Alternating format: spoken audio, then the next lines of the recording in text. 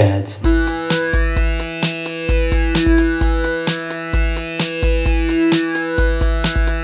Dads. Welcome to You Are the Father, the world's #1 top-rated dad advice show specifically for Bill Mackey. I am once again your host, Reed Wilson. And I am Eddie Walsh. Yes, he is. And here we are again with some wonderful dad advice. Before we start, a couple things. One, this is a bit of an audible. I'm currently carrying my child, my 1-month-old, in a carrier, bouncing.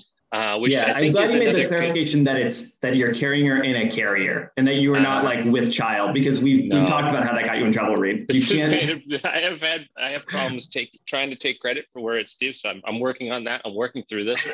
I think this is just, I bring it up to say, one, this podcast may end prematurely because baby could start crying. Who knows? Two, and it's like, this is a great bill. This is the sort of stuff that you got to do.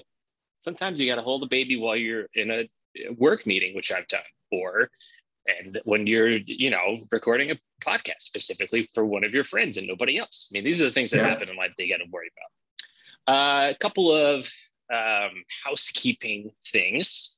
One, as always, this is a podcast for Bill Mackey. It's right in the title. So if you are not Bill, we've talked about this, but I do think it's important to just say it again, that this is only for Bill Mackey. So anybody who is not Bill Mackey, and again, our friend Bill Mackey, there's probably a bunch of Bill Mackeys out there, and they could be fathers. And, this advice would probably be good for them, but it's not for them. So get the hell out of here. Over under, how many Bill Mackeys in the world are there?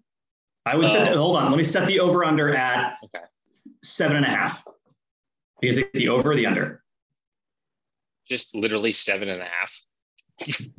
Well, you can't, because then you can pick 7 or 8. I set the over under at 7.5. So 7 would be under. I thought you meant like 7. There's way more than 7.5 Bill Mackeys in the world. I don't know. How is there not more than? There's got to be more than. There's more than one Reed Wilson, and my name is strange. Your name is strange. We haven't talked about that enough. Let's talk more about names and strangeness. Mackey, if the 7.5 Bill Mackeys in existence, I guess 6.5 of them don't. The 6.5 of you don't. There's one that can listen to this, but 6.5 you can't. And 2, Eddie, we are a sponsored podcast. We have made money on this podcast.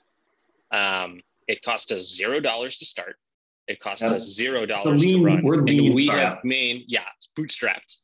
And we've made 99 cents. We have 1 subscriber. This podcast brought to you by Bill Mackey. So thank you, Bill Mackey. We have, I think I've crunched the numbers, and that means 100% of our target market are supporting us. So you're the business guy, you're the MBA. That sounds pretty good to me. So, I'm pretty happy with I'll that. run the numbers. I think we can work on getting a greater market share of Bill's time, though. It's really what we're competing for here. We're not, because we obviously don't want to grow the base of the number of Bill Mackeys, because as we just talked about, we want 1 out of the 7.5 that exist. And we have the 1, and now we just are going to fight to get more and more hours of Bill's time. And more and more of his money. Yeah, absolutely. Yeah. And now 99 cents is the lowest tier. No, we're happy. We're happy, Bill. Thank you. It is the lowest tier of subscription level. I believe there's a $5 and then a $10 tier. And just to keep it in mind, I did mention this to you, Bill, but the Anchor, the platform that we're using to publish and create this, won't let us cash out until we have at least $10. So at the current rate, that'll take us around 11 months, I believe, is the math on that. That's out for Bill. He's trying to keep us on the hook to keep us doing this, to keep us giving him advice through the first year of his child's life. Yeah. Now, I will say, Bill, if you want to just, I know you've already shared the existence of this podcast with other people, which I did get mad at you for. I was thinking about it.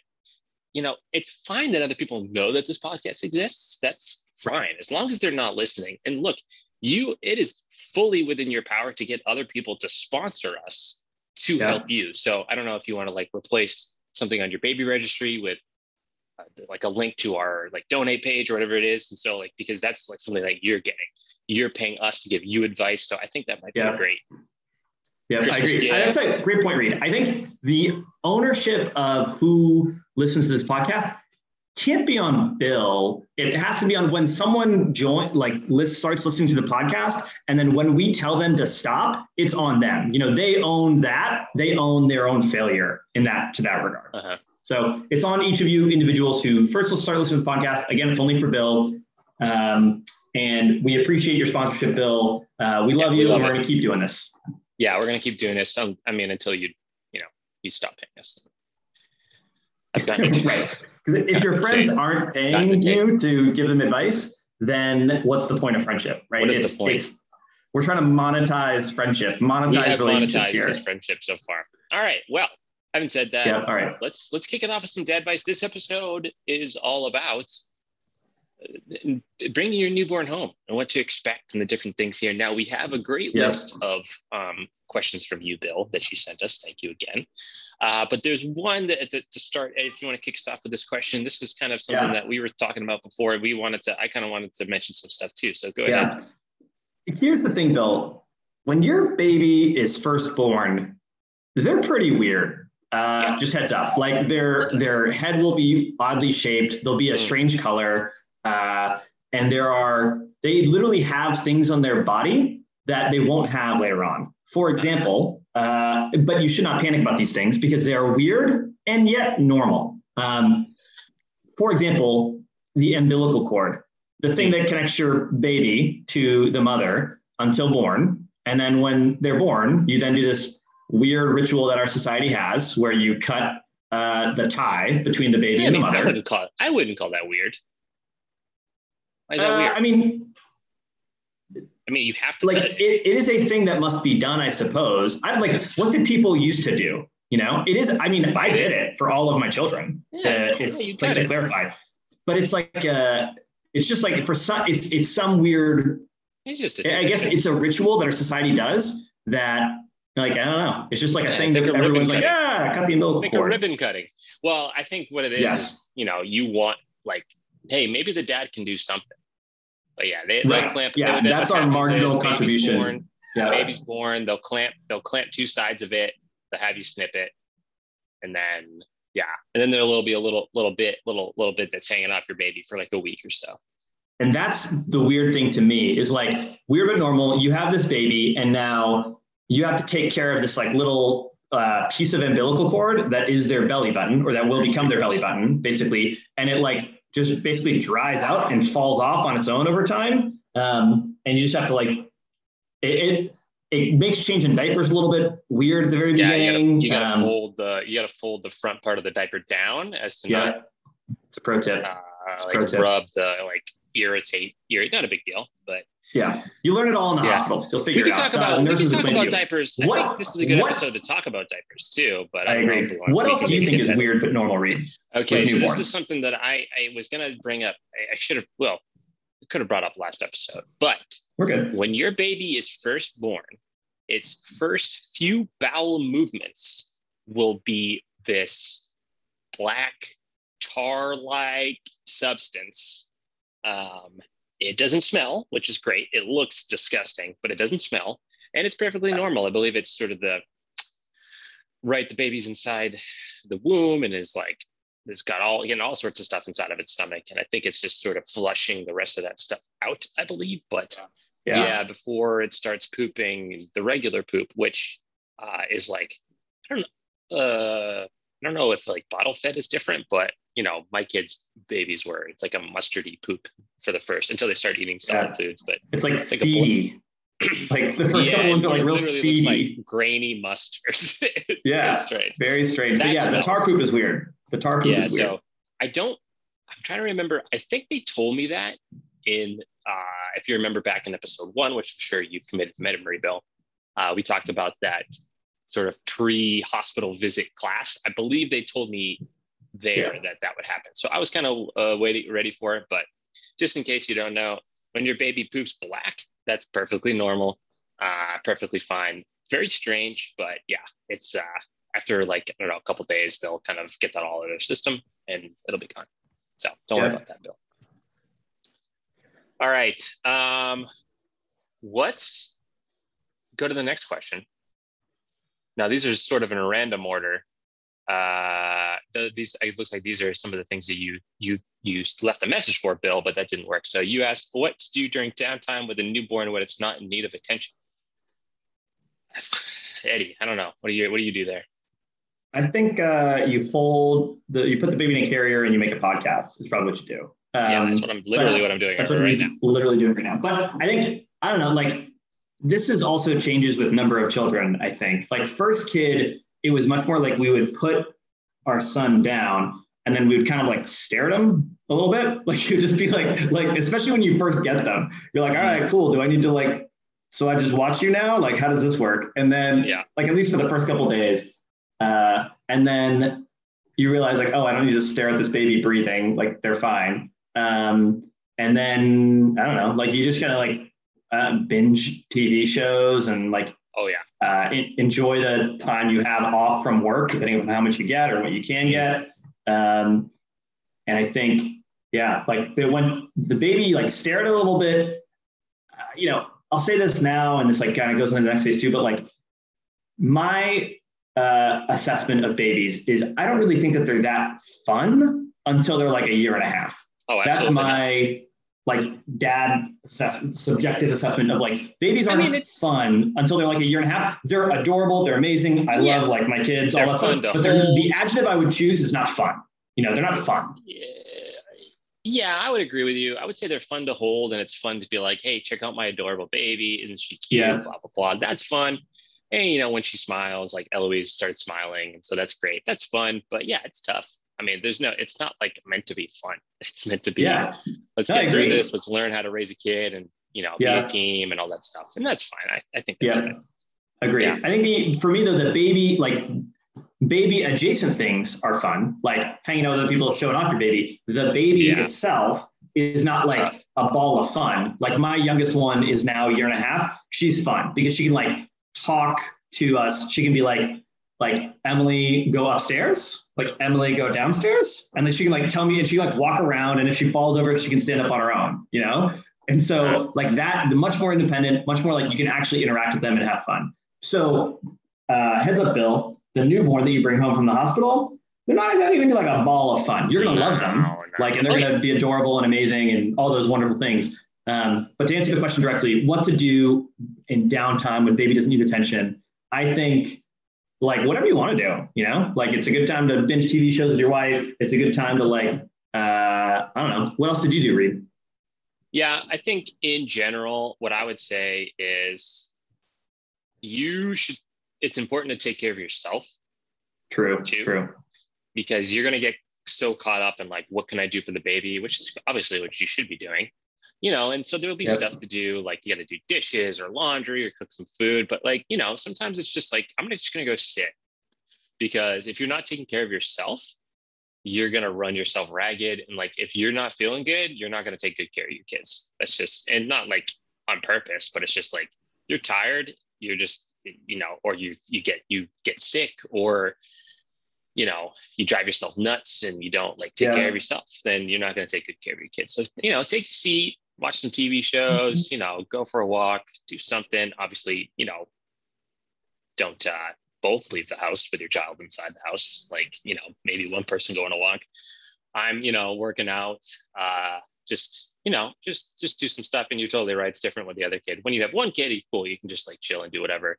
When you have two, it's like, maybe go hang with the other kid or whatever it is. But just take care of yourself. That reminds me of when we had our first kid.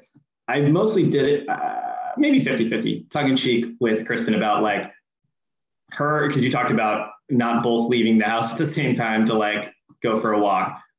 Which again, strongly recommend, like just getting out of the house is super important when you have a kid. Cause like, you'll realize like, oh, I've been inside all day today and yesterday. Like I probably need to go outside and like go do something. And that's like good for your sanity. I think the other thing is I would be like Kristen's like, hey, I'm going to go to the store to like go buy groceries or whatever. I'm like, okay, cool. I'm probably just going to go for like a run or whatever. And she's like, no, you're not. And I was like, well, what do you mean? And she's like, well, you can't leave the house with no. It's like, well, like how far can I go? And like we played this game of like, you know, I was like, is it okay for, she's like, you can't even leave like the same floor as him or whatever. I was like, oh, well, that's clearly not, that's absurd. Like I can take one step away from him, but I cannot take 1,000 steps away from him. So like, how many steps away from him can I take? And I was like, can I go check the mail? She's like, well, yeah, you can go get the mail. I was like, okay, well, what if I just run back and forth to the mailbox a bunch of times? So we played this funny game of like, how much can I leave my baby alone? And Kristen really loved that one. Yeah. It's fun to really do stuff like that with your wife. That will be great for you to do. Bill, that's a good piece of advice for you right there. Yeah. Your other question here on that message was how much D&D is too much D&D with the newborn? I don't know. Good question. I'm really looking forward to getting back to playing. Bill, I'm looking forward to your little quest game that I really need to figure out when I can get back to that. But I don't know. The problem there is that, and there's a question down here, maybe we'll jump to next actually, is it's like your not schedule, your routine. It really has to do with like your baby's running the show at this point, mainly because at the start, like your kid needs to eat every 2 to 3 hours. Depending on how much they eat and how they grow. But I think, as far as schedules go, it's just like, it's going to take a little bit to get figured out when you can do things. Luckily, I mean, we're starting to have a schedule with Eloise here. She's kind of doing the same stuff at night, kind of doing the same stuff throughout the day, but it's just, don't expect your life to be scheduled. Expect it to, you got to just like do what you got to do for a little bit. To that point, because I don't know, I fully am the follower in these decisions about like what schedule baby gets on and all that stuff. But we always ended up, and so for clarity, my kids were all bottle fed. Kristen started breastfeeding with Noah and with Maeve, didn't work out.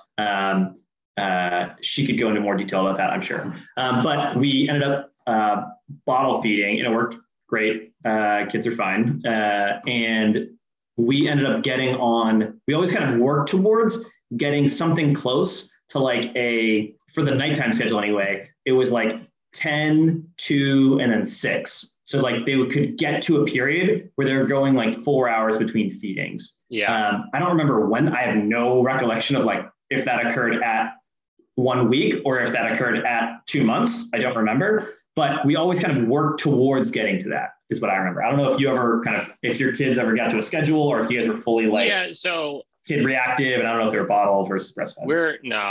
Both my kids are, Emmett was breastfed and Eloise being breastfed. But so what happens is like at the start, when your baby's first born, basically like you just want to feed it as often as you can, essentially. Just because they want it to grow, gain weight. It's the baby's gonna lose weight after it's born, because it's no longer being like shoveled food through the umbilical cord. So it's just like eat until it gets to a certain weight. I think it's like once it gets to, and this is probably different with every baby, I'm not really sure, but once Eloise got back to her birth weight, like the doctor said, like just feed her when she's hungry. So you don't have to like specifically get on a schedule, though what we've been trying to do is feed her every like 2 hours, like on purpose during the day, which would then lead to, once we get to the night, she's like pretty well fed so that like she can sleep and as long as she wants. And that's what the doctor said. Like, just feed her, feed her 2 to 3 hours in the day. And then once you get to the night, you can just put her to sleep and like not worry about it. At the start, we were setting a timer every 2 hours, like where it was waking us up, then we were waking her up and feeding her. That's just, again, until she gets big enough. And then as she continues to eat and grow, like naturally over time, the baby will just not have to, they'll eat more in a sitting, I believe. Yeah. And then the time in between feedings will extend. It will go to like 4 hours, then 6 hours. And then to the point where, it's maybe eating once a night, whatever, and then it sleeps through the night, right? I think Emmett slept through the night for the first time at 4 months, I think. but we can get to that a little later. But one question I was going to ask you, Eddie, is what was like the nighttime routine for you when the baby was waking up and needed to feed your babies? Flashing back. Let's see. Nighttime routine. What was different is since the kids were bottle fed, like it was fully,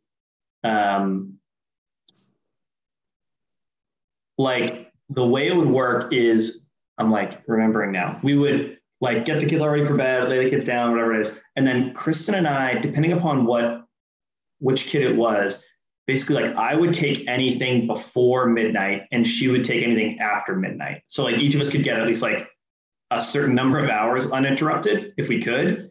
And so like if kid woke up before midnight or 1 a.m. or whatever, like I would get up, soothe the kid, give him a bottle, whatever it was. And Kristen could just like sleep. And then if it was after midnight, then Kristen would take it. Cause like for each of these ones, at least for the first two, I was still in the Marines. And so I'd like have to go into work at like 6 a.m. or whatever. So I was trying to get like at least 6 hours of sleep. And so that was kind of the deal with the first one. So nighttime routine, are you talking more like what I was just talking about, like in the middle of the night or like getting ready for bed? Yeah, cool. I'd meant in the middle of the night. I think it's like, I always thought of it as like, there was only a few things that would cause the kid to wake up. It's like they either have a dirty diaper, like pee or poop, or they have some sort of gas that they need to burp or fart out, or they're hungry. Is like, I'm overgeneralizing. To me, those are like the three things that are going to cause the baby to wake up. Mm-hmm. And I'm like, okay, cool. My default, and like Kristen would always get annoyed because she thought it would wake the babies up more. I always was like, I'm just changing this diaper straight away. Even if it's like not that wet, my first thing was always like, I would get up, I would change the diaper to be like, check that one off, done. And then I would like burp the kid. If I knew I should be feeding them, then I would feed them. Like if it was like, oh, you've gone 4 hours without eating, you're definitely hungry, let me feed you. Then I would feed it and then I would burp it. If it was like, hey, you just ate 30 minutes ago, I would get up and be like, you're probably not hungry, kid.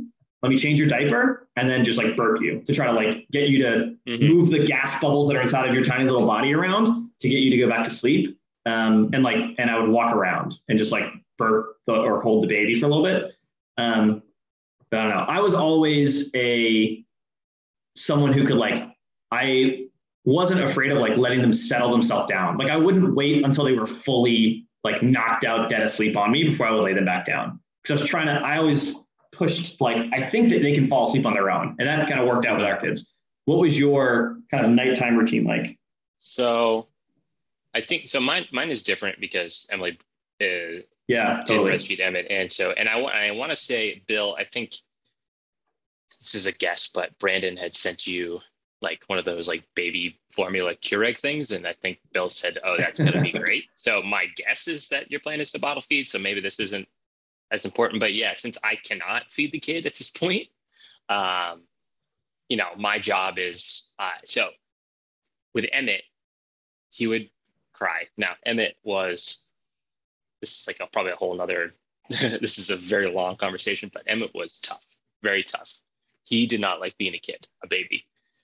I'm talking crying at all times, and not just like normal crying. I'm talking screaming at the top of his lungs, face going red, crying so loudly and so forcefully that he would stop breathing. So anyways, don't need to get into that. But with Emmett, he would wake up, I would get him, I would change him immediately. And then he would feed a little bit. And then he would normally like poop. And now this leads me into like a sort of tangential point about routines is, while it's good to get into a routine, I would recommend that you just at all times be thinking, what could we be doing differently? Because for me, at least with Emmett, we would get locked into a routine. Like maybe this one thing we did would help him go to sleep one time, maybe twice or 3 times. And then like babies change all the time. Like with Eloise, she was fine in her car seats. She would fall asleep almost instantly in car seats. But recently she's not, she's just crying, right? Babies change. So when you like find something that works, like they learn and adapt over time. It's wild. So when you find something that works, great, keep doing that. But if it just always be assessing like, hey, is this still working? Like, oh, I've been doing this, I've been bouncing my baby on we have like a big exercise ball that sometimes we'll sit on to make it easier to bounce. Like, is this working still? And if it's not, then don't do it anymore. Go look for something else. I know it's tough because you're like, well, this worked, last week. I'm just going to keep doing this because it's going to work. So don't get locked in. Like, if that was a problem, that was an issue I had with Emily had with Emmett. Just always be assessing. Okay. And don't worry. It's like, this doesn't work anymore. Let's do something different. And it's easy to get discouraged, but that's just going to happen. But yeah, well, so, I would get up, change Emmett, he would poop, change him again. And then he would eat more. And then he would go to sleep sometimes. And so this time with Eloise, I told Emily, I was like, we're not doing this again.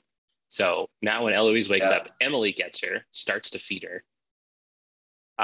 And then when she changes sides, she'll hand her to me to change her. Because Eloise doesn't like, even if it's just a wet diaper, she doesn't like it. So sometimes after I change her, she'll still poop, but most of the time when she's pooping, it's like mid feeding. So I'm at least like eliminating that chance a little bit of like having to change her diaper twice, which is just like the worst because I just change her and then you give her to the mom and you lie down and you try to go back to sleep and then you're and you just want to die. Quick tip about that, Bill, diaper changing is, first of all, you asked how many diapers did you go through? It's a lot. You're going to have to buy a lot. And that's okay. Is when you're changing a diaper, the first thing you should do, get a new diaper and slide it under the baby. Like get it in position where it is like underneath your kid, which will save you instead of like taking the diaper out and then getting a new one and putting it under your kid, because it's going to save you for every time that they just go to the bathroom when you have the diaper off, which is going to be a lot. And since you're having a boy, you're going to get peed on a lot. And that's going to happen. Yep. He's going to, one time Emmett peed straight up over his own head into a potted plant, which was pretty funny. But that's going to happen. That's okay. Anyways, I'm impressed. Yeah, I laughed at that. I mean, I got peed on. I haven't been peed on from Eloise. You get peed on. Those kids. Yeah, so slide the diaper underneath, pull the old diaper off, and then that new diaper is right there. Which one, you put on right away, and two, to catch any strays, if you know what I mean. That was, I mean, that's my routine. Yeah, go ahead. So do you have like a changing area, like a changing table? Do you have like the special changing table, or do you just have like a changing pad? What's your setup like? We have like a nice changing pad in her room. Actually, no, never mind. Yes, we have a changing station in our room right now. It's literally just on a fold out table, like a plastic fold out table, because it's temporary. Yeah. Because the baby, this is a question he asked later. Yes, I believe like it's heavily recommended that you have the baby in your room for the first couple months for a bunch of different reasons. So yes, baby's in her room, not in her bed, which is something that I think people still do, which is also dangerous, like super dangerous. You can roll over, or the baby can get caught underneath something and like suffocate. So yeah, we have a bassinet that's on wheels, so that she's in. So yeah, we have like a changing station in our room. It's just, some wipes, changing pad, diapers, like that. Yeah. The changing pad is something that I, before having kids, never thought was like, didn't even know about, but it's basically like it's like a semicircle, or a very shallow curve that's like padded that you put the baby on so that they just don't roll off either side. I would say if your house is like 2 floors or whatever, having 2 of those is like worth the purchase for us. Like we had one that was like in like a living or like more common area that we were like in most of the day. And then one like wherever the baby's sleeping, like in your room. And then when they move to their own room, like in their room, that to me is like important stuff to have, like the changing pad, because it's so much like, you don't just want to be putting your baby down on, like, to Reed's point, they're going to pee or poop like where you put them down sometimes. And if you don't have the diaper under them or it's projectile or whatever, like you definitely got to have like a layer between wherever they are so you can just rinse that thing off. So we have, good point about the 2 floors. We have 2. One right now is in our room, and the second one is now which will eventually become like, it's going to move to eventually like her room and downstairs, but right now it's our room, and then downstairs just in our laundry room on top of our washer. That's just it's like the washer is the perfect height for it. Yes. And it doesn't take up room anywhere. And so we just go in there and everything's in there and it's fine. And with our first kid, we literally just had it on our kitchen table most of the day because like it wasn't like a huge house, like and I was the 2nd floor, and there wasn't a good other spot to put it. And so it was literally like, or we had like, bar stools that we would like store it on. But when we come to change the diaper, like we were only there again for like 3 or 4 weeks with Noah. And so we're like, I guess I'm just putting this on the kitchen table. And so it worked out, but like you just gotta get what you get. Yeah. You're going to change a lot of diapers, but honestly, it's not as bad. It's like bad. Whatever. You just you get so fast with it. It's like instant. Boom. The most annoying part is like when the baby is like, it's like the diaper size is like, they're getting like too big for the baby, because you really need to, another diaper tip, you got to like really be careful. One thing that we've always found is like, you got to make sure that it's fit right, and sort of the back is far enough up. The back of the diaper is far enough up on the baby's back to sort of capture any sort of blowouts there. Anyways, like when the diapers are getting like kind of small, it can get super frustrating to like get it in position. But then it's like the baby's also too small to go up a size, because then it's just like this giant diaper. But that's like I was really happy that we switched from newborns to size 1 recently within the last week, and I was really happy. I was like, oh yeah, this is great. That's the kind of life that I'm living now, that I'm excited about that. But I get it. Yeah, Bill, you're about to be there too. You're about to be excited about diapers too. I think some of your other questions here regarding diapers is like, how many diapers did you go through? The answer is a lot. I don't know the number, but it's like, hundreds. I don't know, like thousands over the course of a baby's life. But like, I would say like maybe, I'm making up a number here. Like when they're really young, you change them. I felt like I changed it more frequently. Like when they're like a baby, I don't remember how many times do you think you change a diaper a day, Reed? Like now with like a newish baby. How many times do we need to change that? I mean, I'm not changing all of them, but 20? No, that's too much. 10 to 15 maybe, depending on. I think like every 2 hours. Every feeding, So and then 12. Over the course of the night, you're not changing them, obviously, most of the time while they're sleeping. But like, I think every 2 hours is like a rough number if you're like trying to make sure that your house has enough diapers to start. But also, it's going to vary depending on how big your baby is. If you have like a huge baby, then you can probably just honestly jump straight to size 1s. So my recommendation is also like, don't stock up like 300 newborn diapers, because some babies grow out of those super quick. I don't know what you think about that, Reed, but like our oldest, he was a big baby, and like the newborns lasted for like a week or 2 weeks. Tiny. They're tiny. Yeah, I don't know. But then you're in size 1 for a while. We just went up to size 1. Yeah, quick tip. We get our diapers at Costco. We like the Costco Kirkland brand diapers. Nice. They're pretty decent price, and they come in like huge packages, big boxes. Yes. You need the big boxes. Don't ever buy diapers in like single packs, because they're way overpriced. Just buy the massive boxes from like BJ's or Costco. I've definitely made that early morning, 5 a.m., 6 a.m. trip to the grocery store to just get diapers. Which is like honestly, it was kind of fun, because it was, here we are. This is like real. This is such a dad thing to do. Very dad. Kind of a fun thing. One other thing here is, did you both use disposable? Yeah. I don't know about you guys, but I wouldn't say, we kind of looked into it.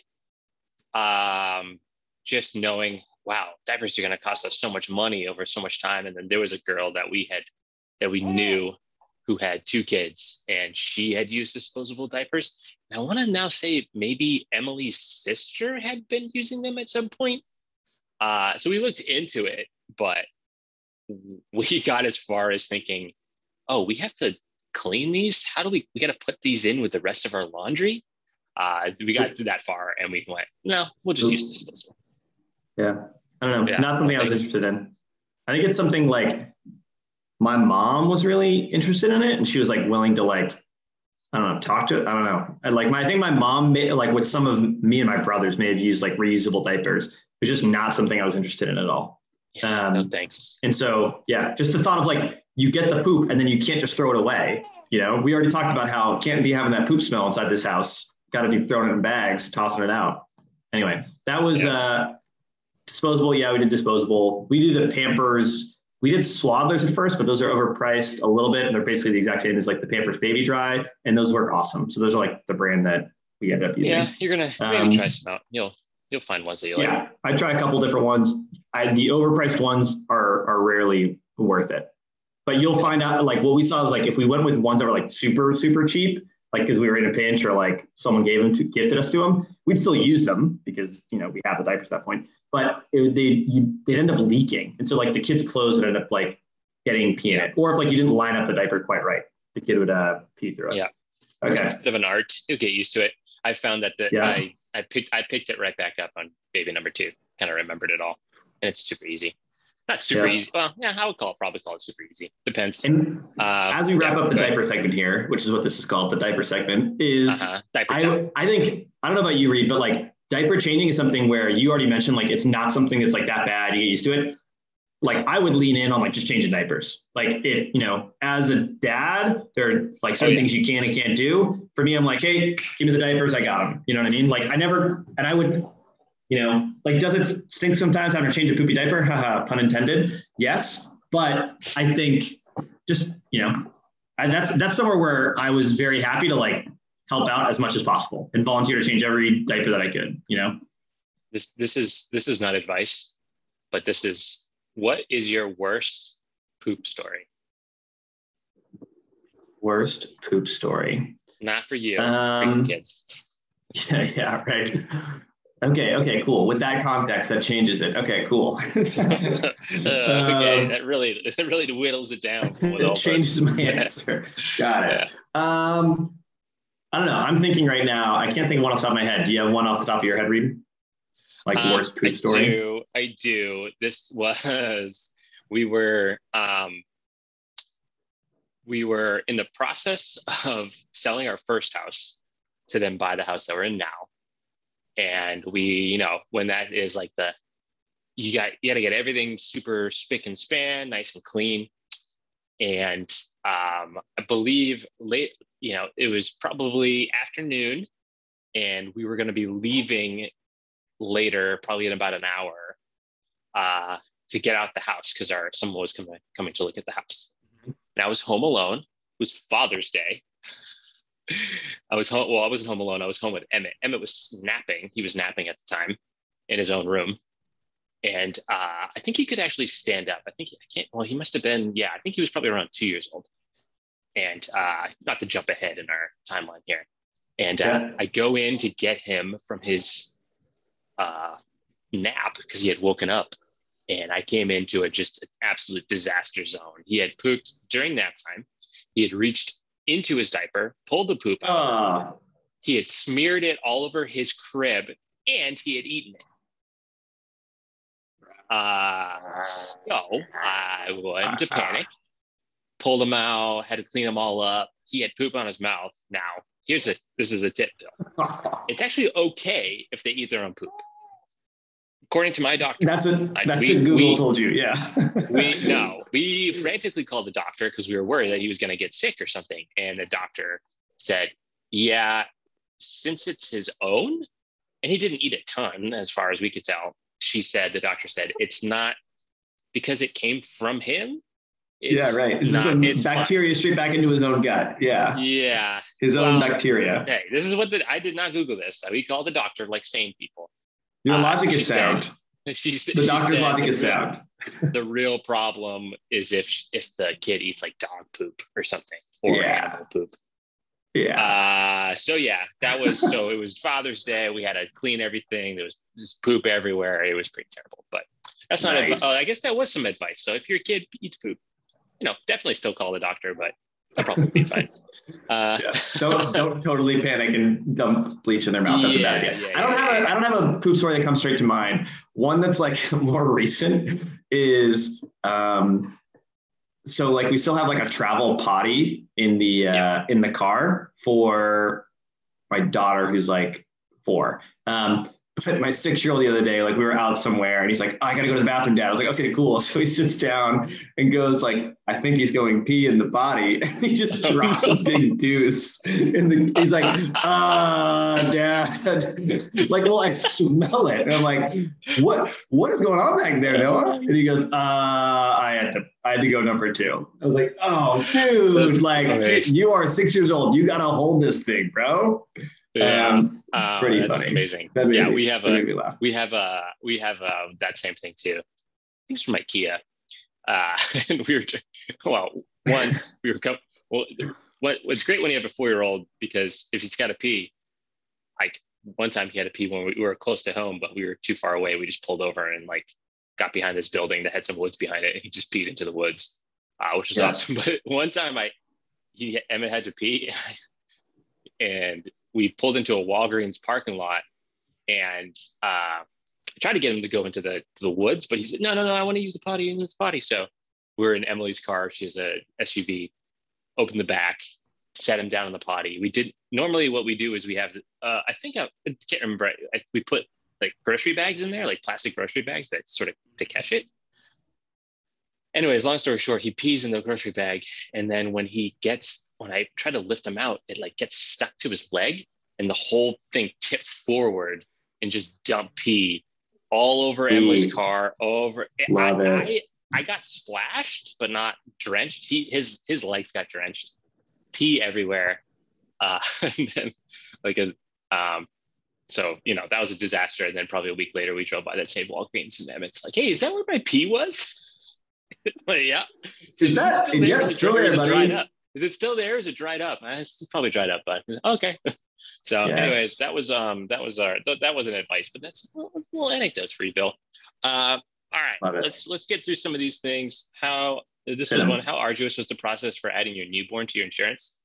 Mine was easy because I just got a message from my HR rep because I had contacted her, or they knew I was out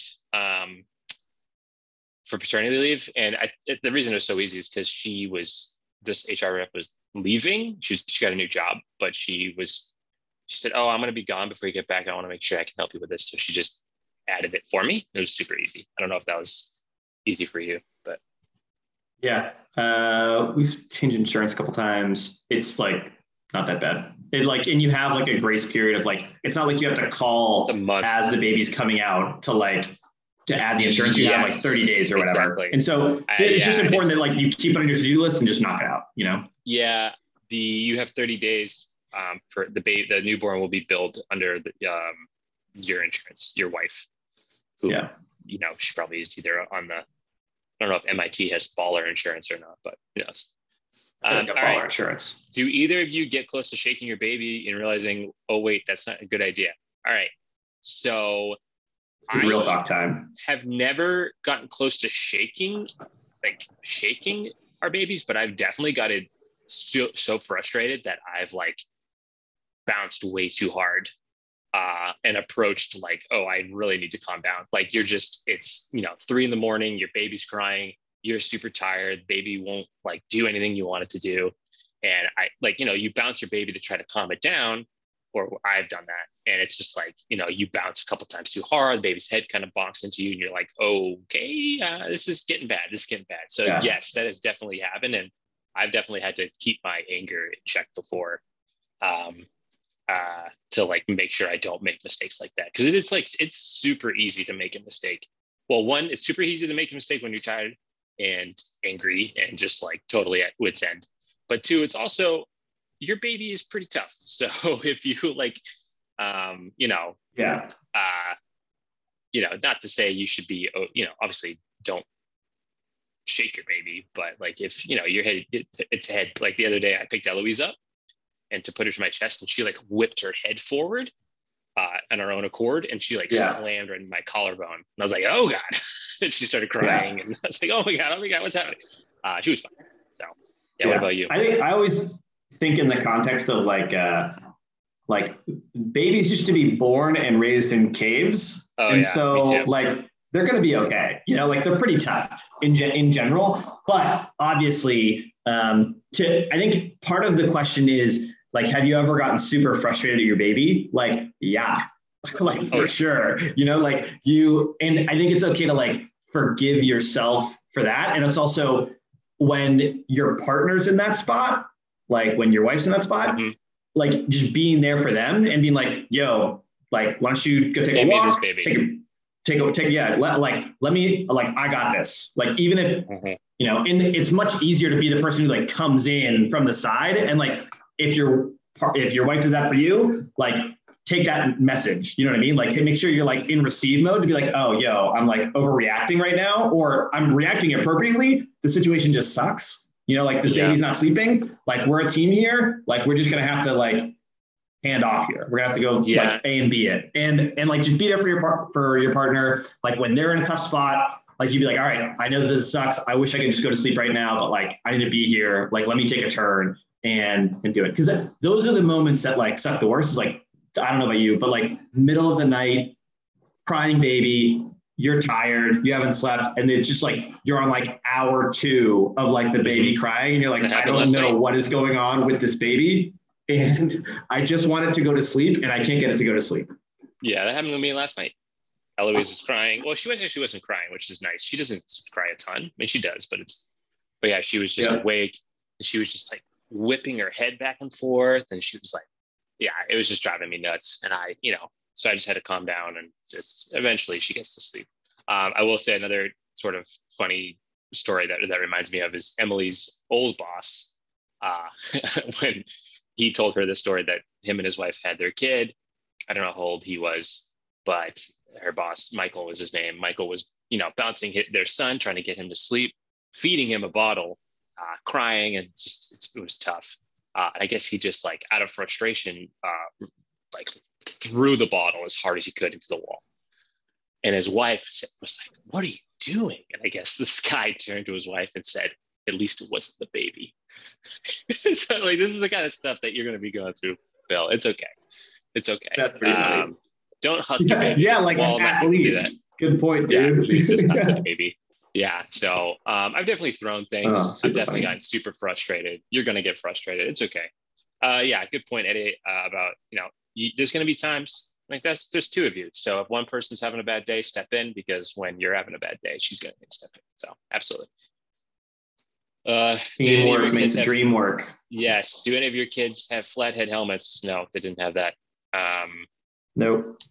No. So we had a good friend who did. It's just like they wear it most of the time. It's like you just look at it as like, this is a cute little accessory for the baby for a little bit. I think I don't know the mechanics of it, but I think that you can help avoid flathead stuff by just making sure you like rotate the baby, almost like flipping, like rolling a hot dog on the grill, so you get it evenly toasted on all sides instead of burning one side. Smart, so like smart. Just keep and doing tummy time and stuff like that with the baby. We're really lucky in that Kristen's mom is an early intervention physical therapist. So like she literally, her patients are babies, like less than 1-year-olds who need like physical therapy for any sorts of different reasons. Like they're not like developing appropriately in the hip, or like they have flat heads or whatever. And she like coaches parents. And so Kristen's mom would come to visit like when we had newborns, and she would just like remind us of all the things that we're supposed to be doing. And so it worked out well. Nice. Happy to refer you to a consult, Bill. She's awesome. But anyway, rotate the baby. Tummy time is good. Yeah. Babies hate it. Babies hate tummy time. Some do, but my babies hated tummy time. But you just make them do it to get their little neck strong, so they get neck control and can move their own little heads around. Both my kids had very oddly strong necks. It's very strange. And the kid hold his head up at week 2. Something weird. He just was okay. And Eloise strong neck control. When they get neck control is critical. Like it's so much better. Like when you're holding a baby, you don't have to like cradle the head anymore. That's a big milestone. Hold themselves up. Yeah, that's pretty great. Yeah. That kind of going into this, we kind of touched on this before. Did you keep your newborns in your bedroom with you? How long before they get moved in their own space? I believe you can put the baby in their own room once they can roll over themselves. I think that's the rule because you put your baby down on its back always. Just because it can't roll itself over and it can get to a spot where it can't breathe, which is terrible, obviously. But once your baby knows how to roll itself over pretty reliably, or like just move itself enough where it can kind of, maybe push itself up and move their head to the side, I think that's when you can, that's when it's okay to move into your own space. I mean, your doctor will, you're going to be going to the doctor a ton, maybe not you, maybe Brittany, who knows, but so yeah, keep them in your room. You'll definitely want them in your room first couple of weeks, as they have to be. I think that's like this. Yeah. And I mean, to your point, Eddie, yes, logistics. Babies survived in caves, but right. You're going to need to do it. And it's just easier, I think, which is what you're about to say. Yeah. The logistics of having the baby closer, like when you're getting up every couple hours, is just fewer steps. Like make it easy on you and make it easy on them. You're going to have to get up with them anyway. I think we did find with our oldest kid anyway, we like kept him in our room longer than expected because we thought we were going to be moving and we ended up not moving from like Georgia. And so we're like, all right, cool. We're going to be in this house longer than we thought. Let's like actually set up a room for him. So he was in our room for like the first, I think like 6 months until I knew I was going to be staying in the same house for like another 6 months. Cause we're like, all right, we're moving any minute now. And we ended up not moving. So, and that was, I think that was too long in my opinion, because we were still waking up. Like when he would be like making little baby noises, we'd be like, oh, should we get him? Should we get him up? Yeah. And then, so getting him out of our room was helpful for, I think, both of us in that he could make a noise and then not get bothered by us. And we could also get better sleep. I think I have no recollection of how old our youngest was when we moved them. But to Reed's point, like you'll figure it out. Like I would say you don't need to wait super long. But obviously the logistics of having them there early makes it easier. What else we got? I was going to say that was all the questions that Bill had, but I did want to ask, I think maybe we can end with this. Did you do, what was your sleep training like? Sleep training meaning training your baby to put itself down to sleep and sleep through the night, essentially. Yeah. I think, so our sleep setup was it was like a cheap solution that we had early on, and we ended up just rolling with it because it worked for all of our kids. But we literally just had a pack and play, like a pack and play.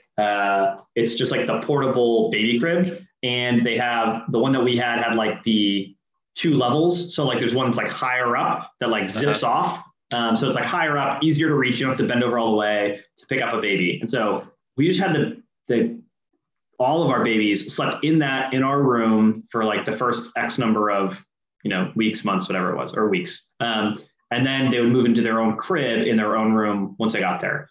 So first part, got it. We're not like sleep training at that point, getting them into their own crib to like fall asleep. I like have forgotten everything, Reed. But I remember it as babies come. But like the sleep training, I think I am, some might say black-hearted and cruel in that I can like sleep when a baby is crying. Like I will just keep sleeping. Wow. I'm a monster. It's military, I'm assuming. Yeah, I don't know what it is. It's probably just my black, dark, tar-covered heart. But Kristen has a harder time. And so what our like sleep training was like, I think it was really just like getting like whatever routine would work for that kid in that moment, where it's like, all right, cool. Like do a tub, give them a bottle, burp them, and then just like get them, like read them a book, rock them a little bit. So they start to like blink long, do some long blinks, and then just like lay them down and put on the white noise machine, lay them down, and then like get out, blackout curtains. Yeah. Blackout curtains, dark. You got it. What else? What do you got for sleep training? So are you at sleep training phase yet? No. I feel like that's at like 4 months, 6 months. I don't even remember. Is that I do need to get better at is something that you were saying is putting her down before she is asleep to try to get her. I need to get her to put herself to sleep. It's tough because because so soul crushing to get the baby to sleep and then put the baby down and then get into bed and then have her wake up. But anyways, sleep training with Emmett, as discussed before, he was just upset about being a baby. You know, and sleep training. I'm an adult. Really let me make my own choices. Exactly. And you know, we would put him down and he would just scream, cry, and he wouldn't fall asleep, cry. Right. You try to do what is it? What did they call it when you just let the baby cry? There's a ferberizing. Is that what it is? I can't remember. Baby? But there's at a certain point, Bill, where you're just gonna put the baby down and you just let it cry until it's fine. It's not like you know it's safe. Yeah, you know it's safe. You know they're fine. It's safe, and it's going to be tough for you probably, and it's going to be tougher for Brittany because I think just like biologically, women, it makes sense when they hear a baby cry. When they hear a baby cry, it just fires off their hormones, and they just go into. Anyways, it got so bad that someone actually for Emmett recommended a sleep consultant. It was this woman who her business was helping people sleep train. It was both worth it and a waste of money because looking back on it, she didn't tell us anything. It was kind of expensive and she really didn't tell us much. I definitely remember a lot of times I would ask her questions and then she would just kind of go off talking about other things and she would, but she did, in the end, she did give us, what was worth it, I guess, was she kind of gave us confidence in that we were doing the right things. She didn't tell us anything crazy. It was like, oh yeah, that makes sense. And here's the thing is that she came to the house, she gave us a strategy, she wrote down a bunch of stuff. And then that night we put Emmett down in the crib and he cried and then he fell asleep and he slept through that night. So like I said, both kind of worth it, but also like this is kind of a waste of our time and money. Yeah. But I think what she gave us is this is another little tip. It's just confidence. Like your baby can 100% tell when you're calm and collected. Yeah. So if you have a confidence in something that you know something's going to work, if you're staying calm when you're bouncing your baby trying to get them to sleep, that you'll just be way better off. So I think just knowing that, okay, this is how we're supposed to do sleep training. I think that was huge because you know, like you said, he slept through that full night. So we're not there yet. Eloise has been better at sleeping already, way better. And I think it is one, maybe she's just, you know, she likes being a baby a little more, and two, we're just more confident in we know what we're doing.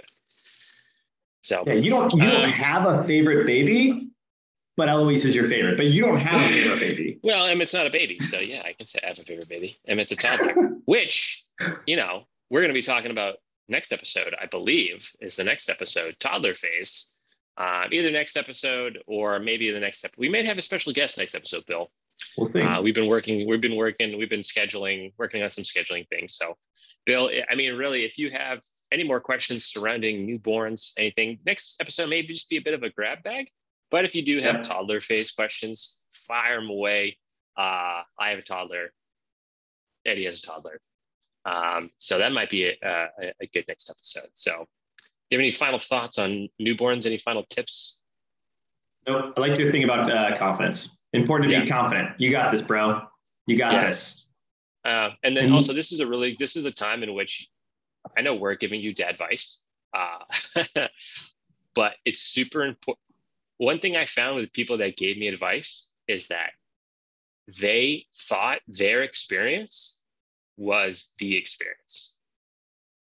Whereas if it worked for their kid, it must work for every kid. So I hope every time I tell you about something that works with my kids, give it a try, but it may not work, Bill, because your kid's going to be different. Every kid's different. Your kid may be perfect. Your kid may sleep. Your kid may, who knows?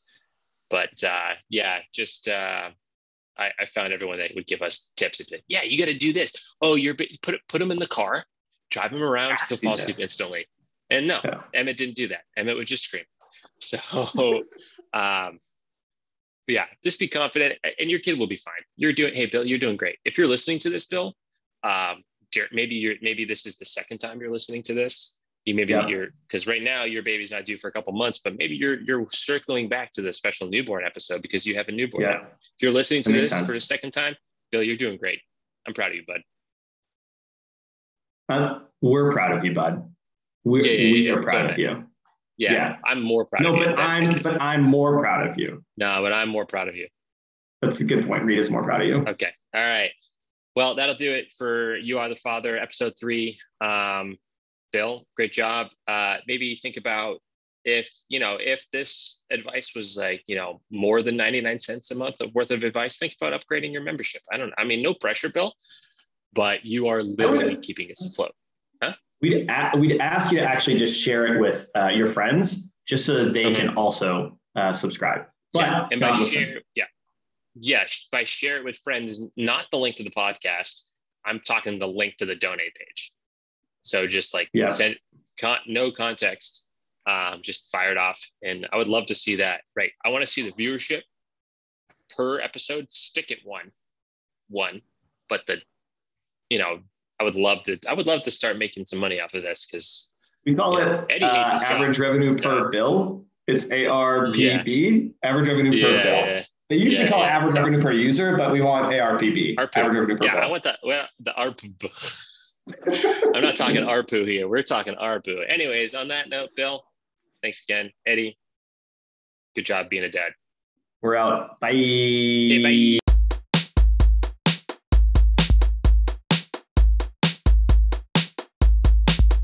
Dads.